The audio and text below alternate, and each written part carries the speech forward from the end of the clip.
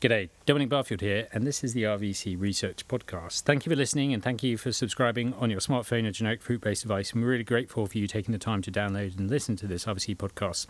We don't ask for much in return. We're incredibly grateful if you could pop to Apple Podcast or Acast or Spotify and leave us a review. Obviously, a 5-star review would be great, but we really appreciate if you could take a couple of minutes of your time and leave us a review.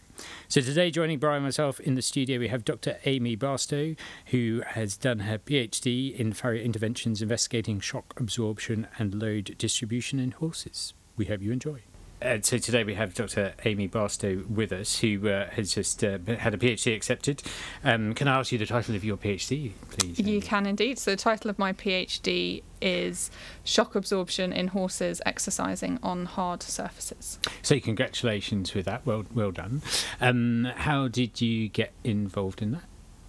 So I think the thing to start with is my PhD was really heavily farriery focused and looking at different farriery techniques for managing kind of impact shock, so that collision that occurs when the foot hits the ground and the subsequent vibrations that then travel up the leg, investigating whether you can damp those vibrations as they move up the leg.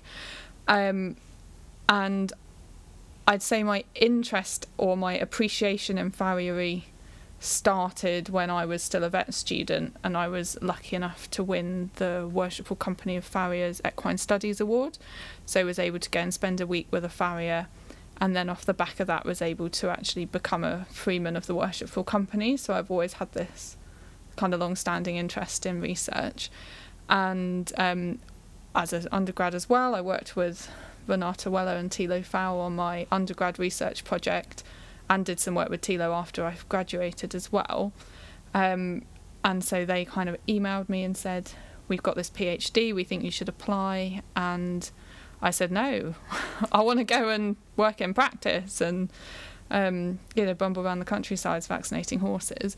And then I thought about it a bit more and was like, if I'm ever going to do a PhD, it has to be farriery based, and this is farriery based, and how often do they come up? So came to my senses, applied, and took it from there, really. And so before that you did an internship at the AHT, is that right? Yes, I did do an internship at the Animal Health Trust. In horses, I suppose? Yeah, in horses, working with Sue. Excellent. And so was that very lameness focused as well? So is it locomotion and lameness that you've always been interested in? So locomotion and lameness, yes, and it's really funny. So I'm actually putting a summer school presentation together to give to students that want to apply to the Royal Veterinary College, and I start that talk by going, I always wanted to be a small animal vet, and so my flip changed at university on meeting Renata and going, actually this is way more interesting in my opinion, and also growing up with horses that had a kind of back history of lots of lameness issues, and thinking, well, maybe I should take some inspiration from my horse constantly being lame and seeing whether I can start right at the beginning of that process. And I don't know, it just kind of came from that. As most things. And so when you were starting your PhD, was it more looking into the actual the more what farriers could do for horses in that shock absorption and the materials involved, or how did it start? So it started from a basis in that there are a number of horses in the UK that have to work on hard surfaces, and there's not any getting away from that. So we're thinking cavalry horses and police horses, who incidentally are the publicly funded horses as well, but also lots of leisure horses. They don't necessarily have access to specific surfaces for exercising on it, so they're restricted to roads and tracks and bridleways and maybe hard fields in the summer when it dries out. And we already know that the surface impacts on the degree of those impact vibrations, so how big they are and how fast they're occurring, and how kind of fast that load is applied to the leg during foot surface impact. So we were sort of going, well, if you can't change the surfaces, and we know these surfaces might potentially have an impact on whether these horses go lame or not, then is there something we can do with the shoeing instead? So I always like to try and think of it as you have foot surface impact. There's lots and lots of research on the surface side of that equation, but there's not so much on the foot side. So we were, in this case, primarily looking at the materials that you could shoe horses with and whether they were able to really make any difference to that foot surface interaction. And so forgive my ignorance, Amy, but is it more to do with the load being bore down like through the leg rather than the traction involved? Because do some police horses have almost like little rubber soles around their shoes to try and help with their traction so they don't slip? Is that? It's a combination of the two. So when you're thinking about foot surface impact, you're thinking about the fact that the horse's leg does need to slide before it comes to a complete stop to a certain degree, but also you don't want to slide too much because that's when you fall over. And if you're thinking about surfaces, you want them to kind of sink into the surface to a certain degree, but again, not too much. I always have this thing of like there's too much of a good thing when it comes to kind of damping with surfaces or slipping on surfaces as well. There's a cutoff where that then becomes dangerous for the people that are riding them if your horses are going to slip over. So I don't know specifically about how different police forces shoe their horses.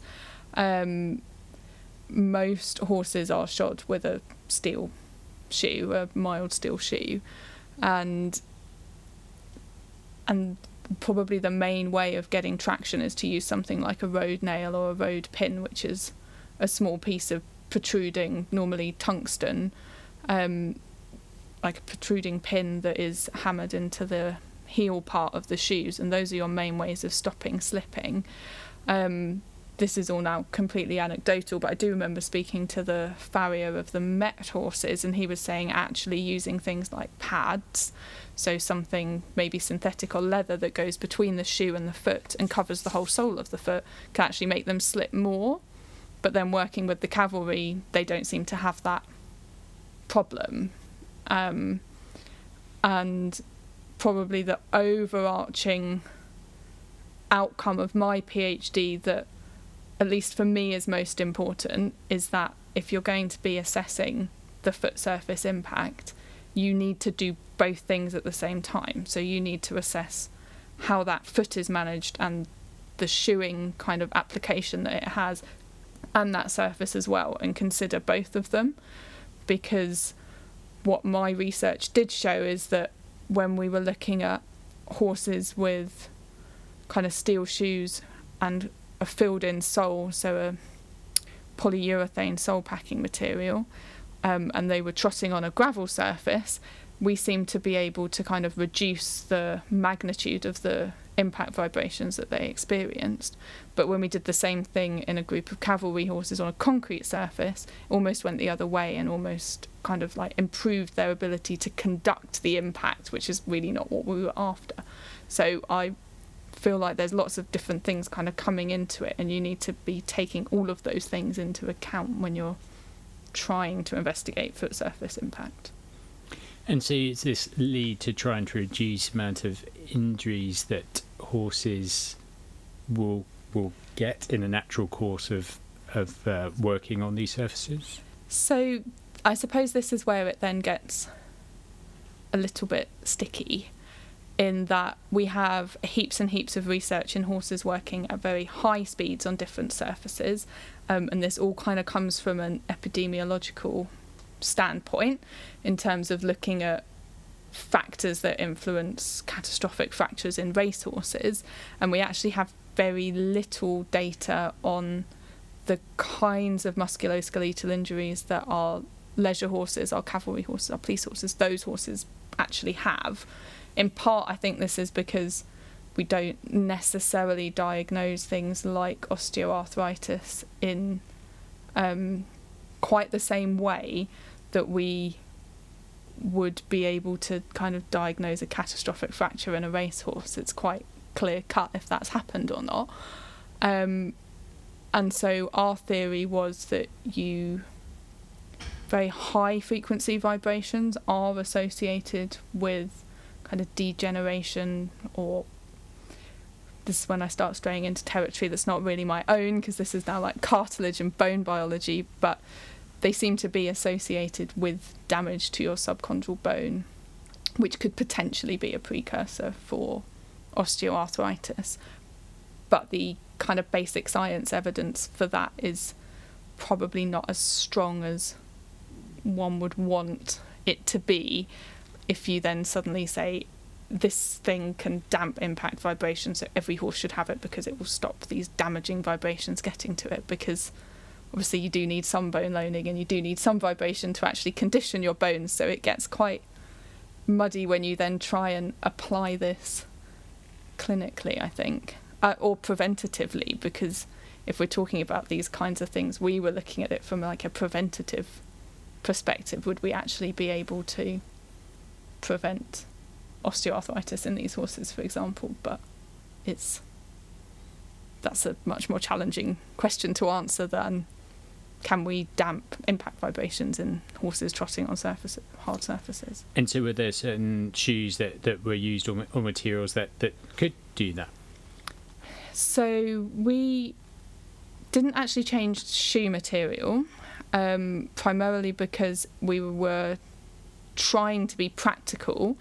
And yes, there are things like plastic shoes, polyurethane shoes, but they don't last very long in horses when they're working on these surfaces because they just wear away. So we were thinking, well, let's stick with our steel shoe because we know that has got longevity in it, it's cost effective, and could we add in something to that? So in my work, it was, can we add in a sole packing material, and will that then be able to damp the impact vibrations without necessarily kind of shortening the lifespan of that shoeing on the horse, because obviously that costs money if you need them to be shod more regularly.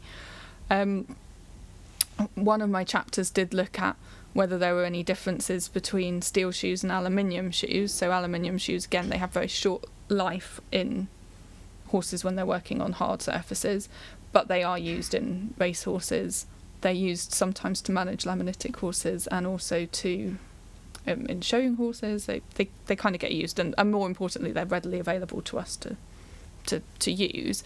And one thing that I think surprises quite a few people, and certainly surprised me when I first looked at my results, but with your softer aluminium shoe, you actually end up with kind of greater impact shock, so vibrations that are of higher frequency and power, compared to the steel shoe. Whereas if you try and think logically about how vibrations work, normally something that's softer would vibrate at a lower frequency with less power, but somehow when it's attached to a horse's foot, that doesn't quite that doesn't seem to be what happens, which actually matches in with some earlier work I think that was done by Jeremy Byrne. But it's something that it splits the farriery community. So some groups of farriers think I can use a nice soft aluminium shoe and that will be shock absorbing, and others go, no, when I hit the aluminium shoe I feel it in my arm that it's transferring kind of more shock and more impact to my arm, so they perceive it to be less shock absorbing, which is then what my research supports. So that's quite a nice little finding. Yeah, that is. And have you fed that back to the farrier community or? I have. I've spoken at the International Hoof Care Summit in Cincinnati, which is held every year. So I spoke there about this probably about 18 months ago, and then went back in January as well to meet with them again. So. And did you get some feedback about what you said? So some farriers say that it's grippier. So the aluminium shoe increases the traction, so the foot doesn't slide as long. So they see that as then there being less opportunity to dissipate that impact shock. And we don't really have any data to support that yet, but it would be something that's interesting to look into. It's also something that's probably would change with the wear of the shoe. So with an aluminium shoe, the kind of heads of the clenches protrude out the bottom of the shoe. So you've then got kind of a greater surface area on that shoe, so that's going to grip more anyway than, say, a steel shoe where the clenches are flush to the surface of the shoe. So there's lots of little things that kind of need ironing out to figure out why that might be. Can I ask, did you talk to sort of groups of metallurgists or people interested in the metal behaviour? Yeah.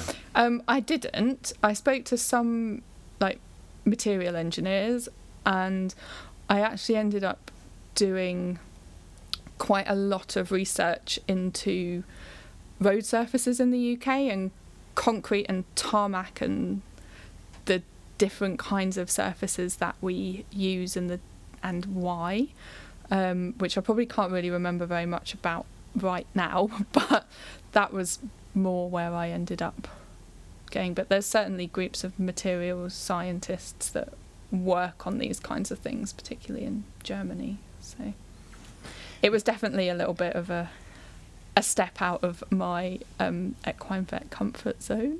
This is one thing where you scratch the surface, and actually the question that you're asking is far more complicated and has far more other factors to consider than you could have first envisaged. Yeah, definitely. You think, oh, this will be really nice and straightforward, put some accelerometers on some horses and change their shoes, how hard can it be? And like, I don't know, 5 broken accelerometers later and a lot of crazy results, and you're really scratching your head. It's fantastic. But it's fantastic. And so, you're so following on for your PhD or during a PhD, you're involved in teaching farriers or getting farriers involved in research?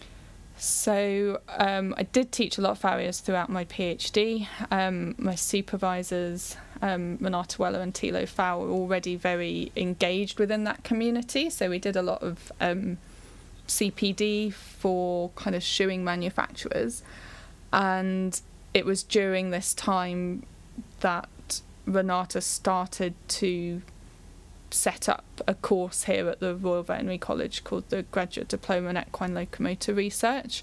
So this really came about because Renata and Thilo and myself were helping a number of farriers to do research. So there was a demand from the farriery community to become more involved in research. In part, this is because the Worshipful Company of Farriers Fellowship, which is the highest level of kind of farriery qualification you can get in the UK or anywhere, because the UK is really the only place where we have farriery qualifications, requires a research component.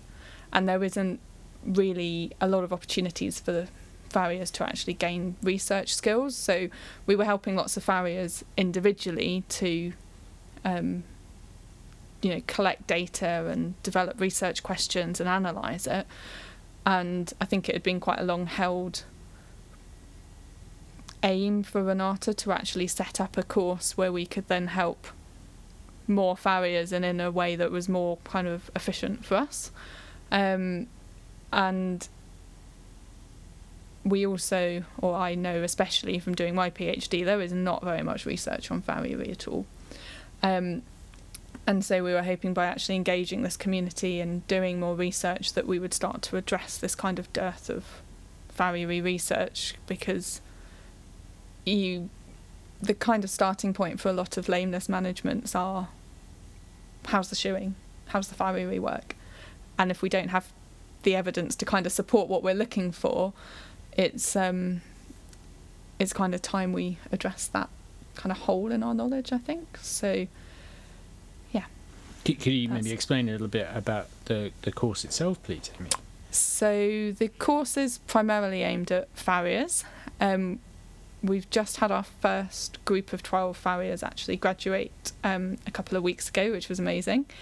And the course is designed in 2 parts. So the first part is actually preparing our farriery students for higher education. So a lot of them maybe left school maybe 30, 40 years ago and went through the farriery apprenticeship system, so they don't necessarily have experience of studying at university. And we wanted to make it accessible to all farriers, regardless of their previous training. So the first module of that course is actually orthopedics and kind of biomechanics, and that's led by Thilo Pfau and David Bolt, covering kind of anatomy, physiology of the horse's locomotor system to give our students like a good basis in kind of the area that they're going to be researching in.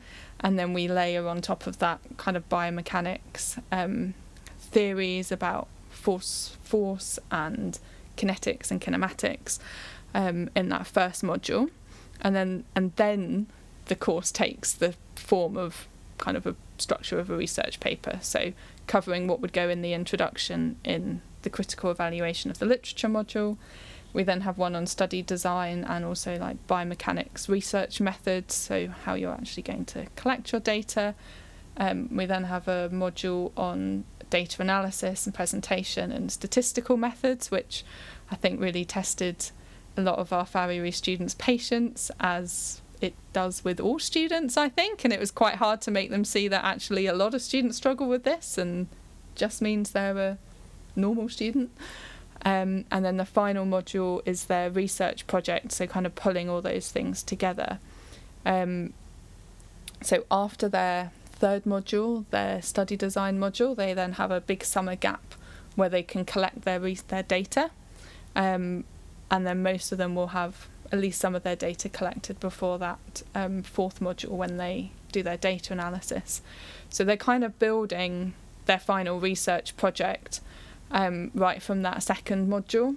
So when it comes to writing that final research paper, they're able to draw on their assignments from previous modules to put their final paper together. And then they have a presentation assessment and a final kind of thesis to submit.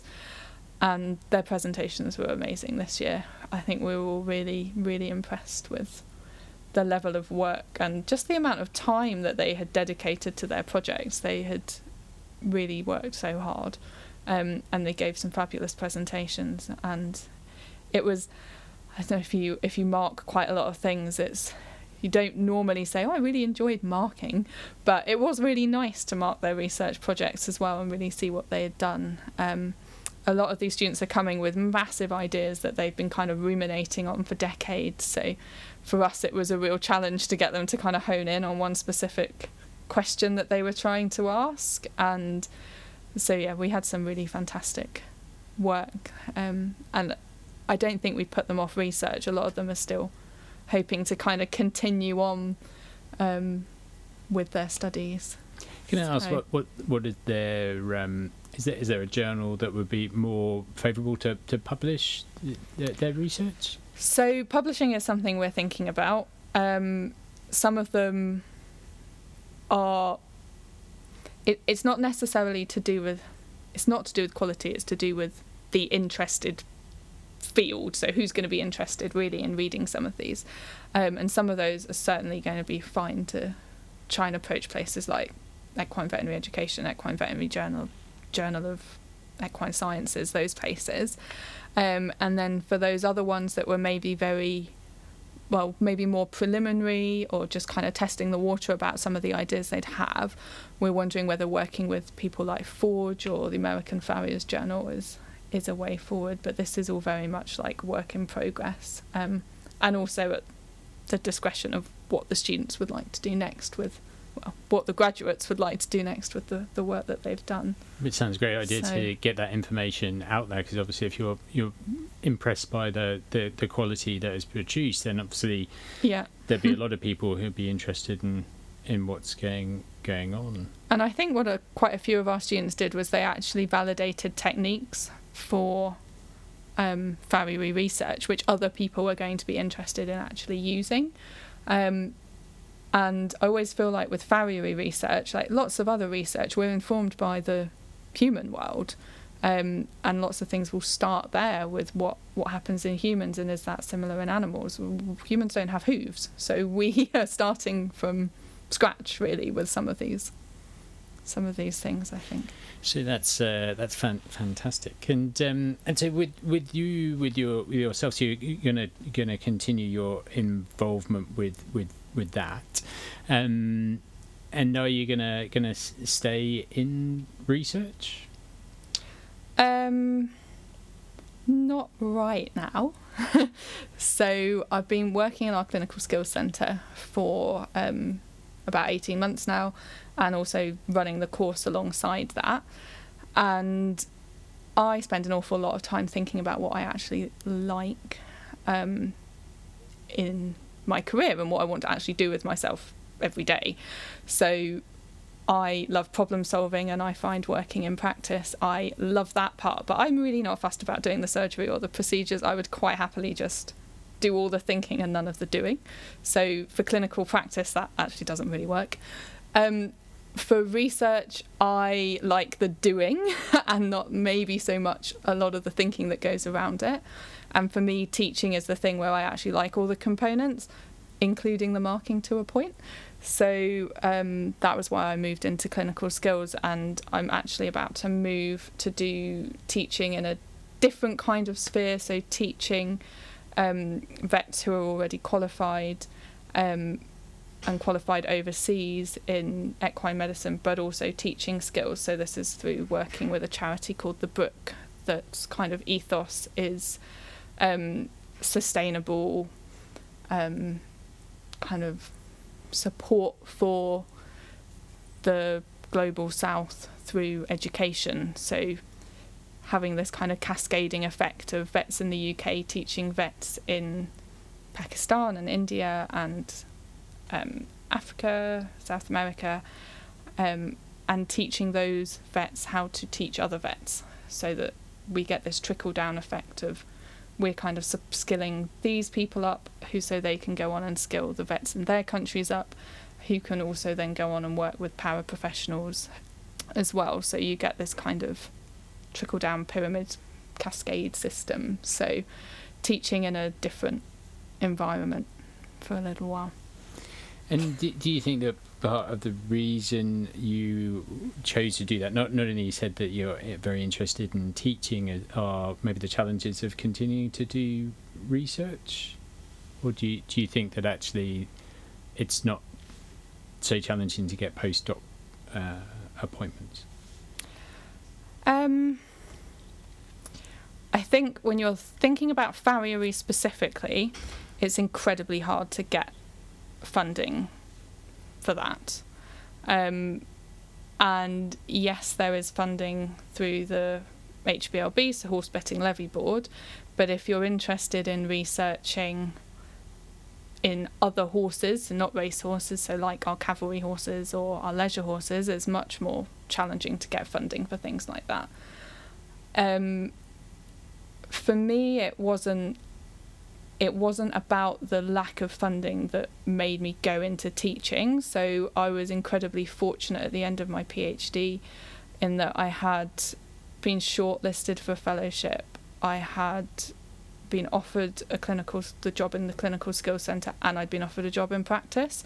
So I then had to sit down and go, well, what is it that you actually want to do? Because you've got these three options. So it's a very kind of fortunate situation to be in, and yeah, I was driven towards the teaching side because that was what I felt I wanted to invest my time in, because I'd already invested time in clinical practice and in research, and for me those are like the three key areas of if you want to stay working in higher education, or I don't know, in my head I had these like three core areas and was like, that's the one I haven't really hit as hard as the others, so I'm going to go for that one next. And it's just kind of carried on from there. So before we actually filmed this, I said I've been winging my career so far and I'm just going to carry on winging it, and that is what I'm going to do. So do you have any thought about where you'd see yourself in like 5 or 10 years' time? This is not an interview, by the way.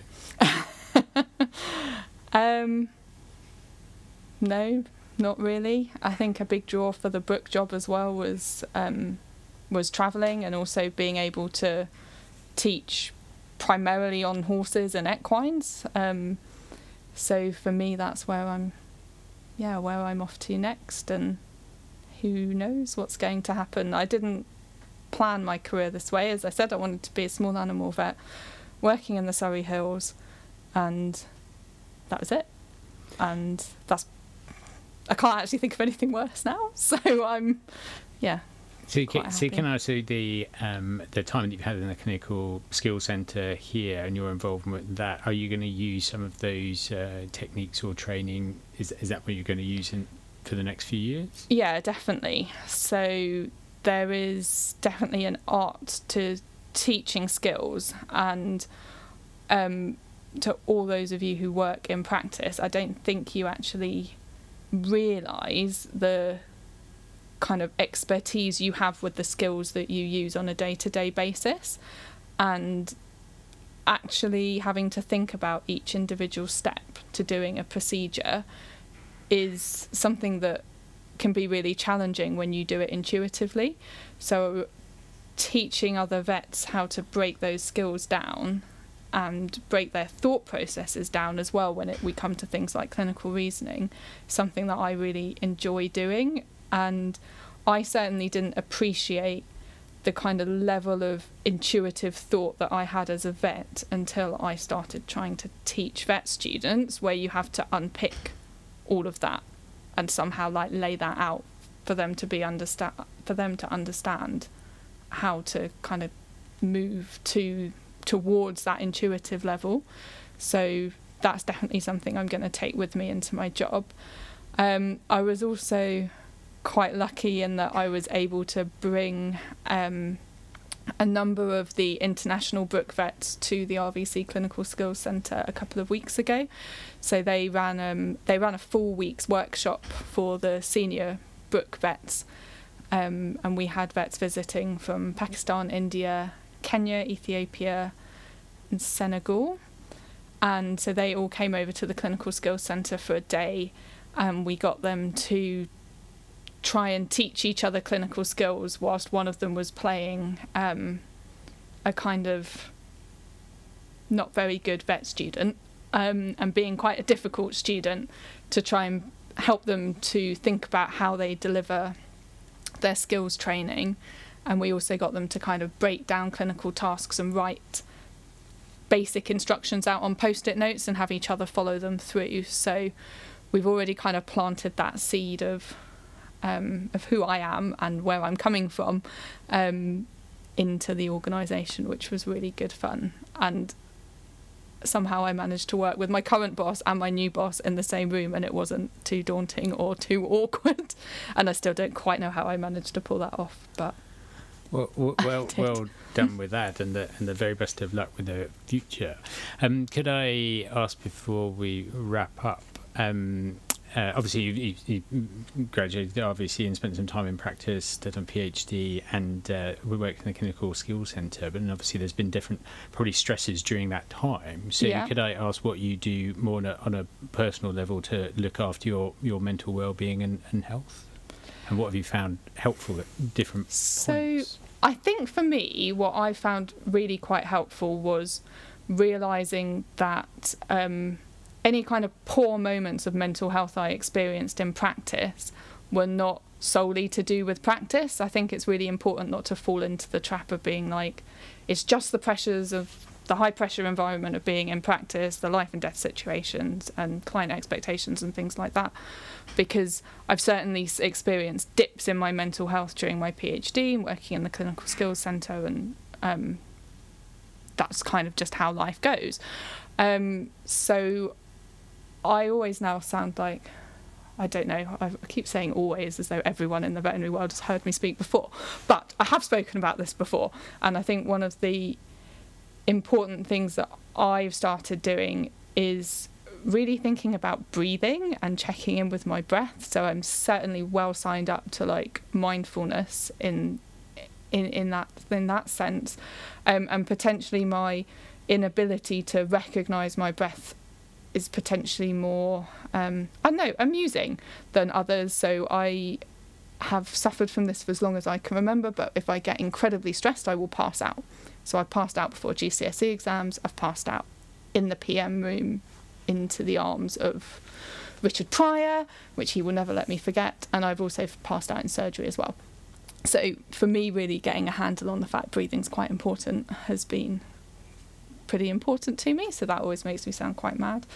My newest thing for really what I feel is like pressing a reset button in my mind is I've started doing improv courses and classes. So improv is completely improvised acting, and it is about making it up, taking risks, failing, and finding it funny. So there's lots of things that you can't tap into those things in day-to-day life in practice, or really in a work environment, because really you're aiming to be successful and not to fail.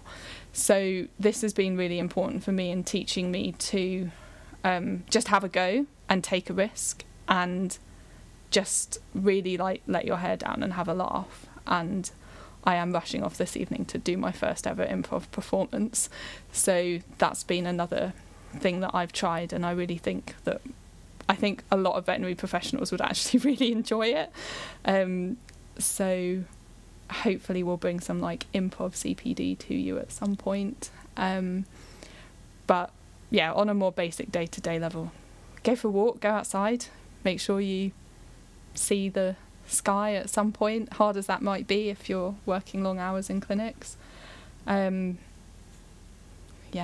certainly don't pretend that I have all the answers when it comes to things like that, but well, thank you very much for sharing your ideas, and I think the very best of luck with improv tonight, and thank you for talking to us about your career to date. So thank you very much, Amy, and good luck with the future endeavours. Thank you very much. Thanks again for listening, and don't forget to hit the subscribe button on your generic fruit-based device, and that way you don't even have to worry about missing a podcast. If you could leave us a 5-star review on Apple Podcast, Acast or Spotify, that would be great. And don't forget to tell your friends, vet friends or any other friends. We'll place some show notes on the RVC pages, so just type in RVC Research Podcast into your search engine of choice and it should be top of the tree. If you have any comments or suggestions for this podcast, then please get in touch. You can either email dbarfield@rvc.ac.uk or tweet @dombarfield. Until next time, bye-bye.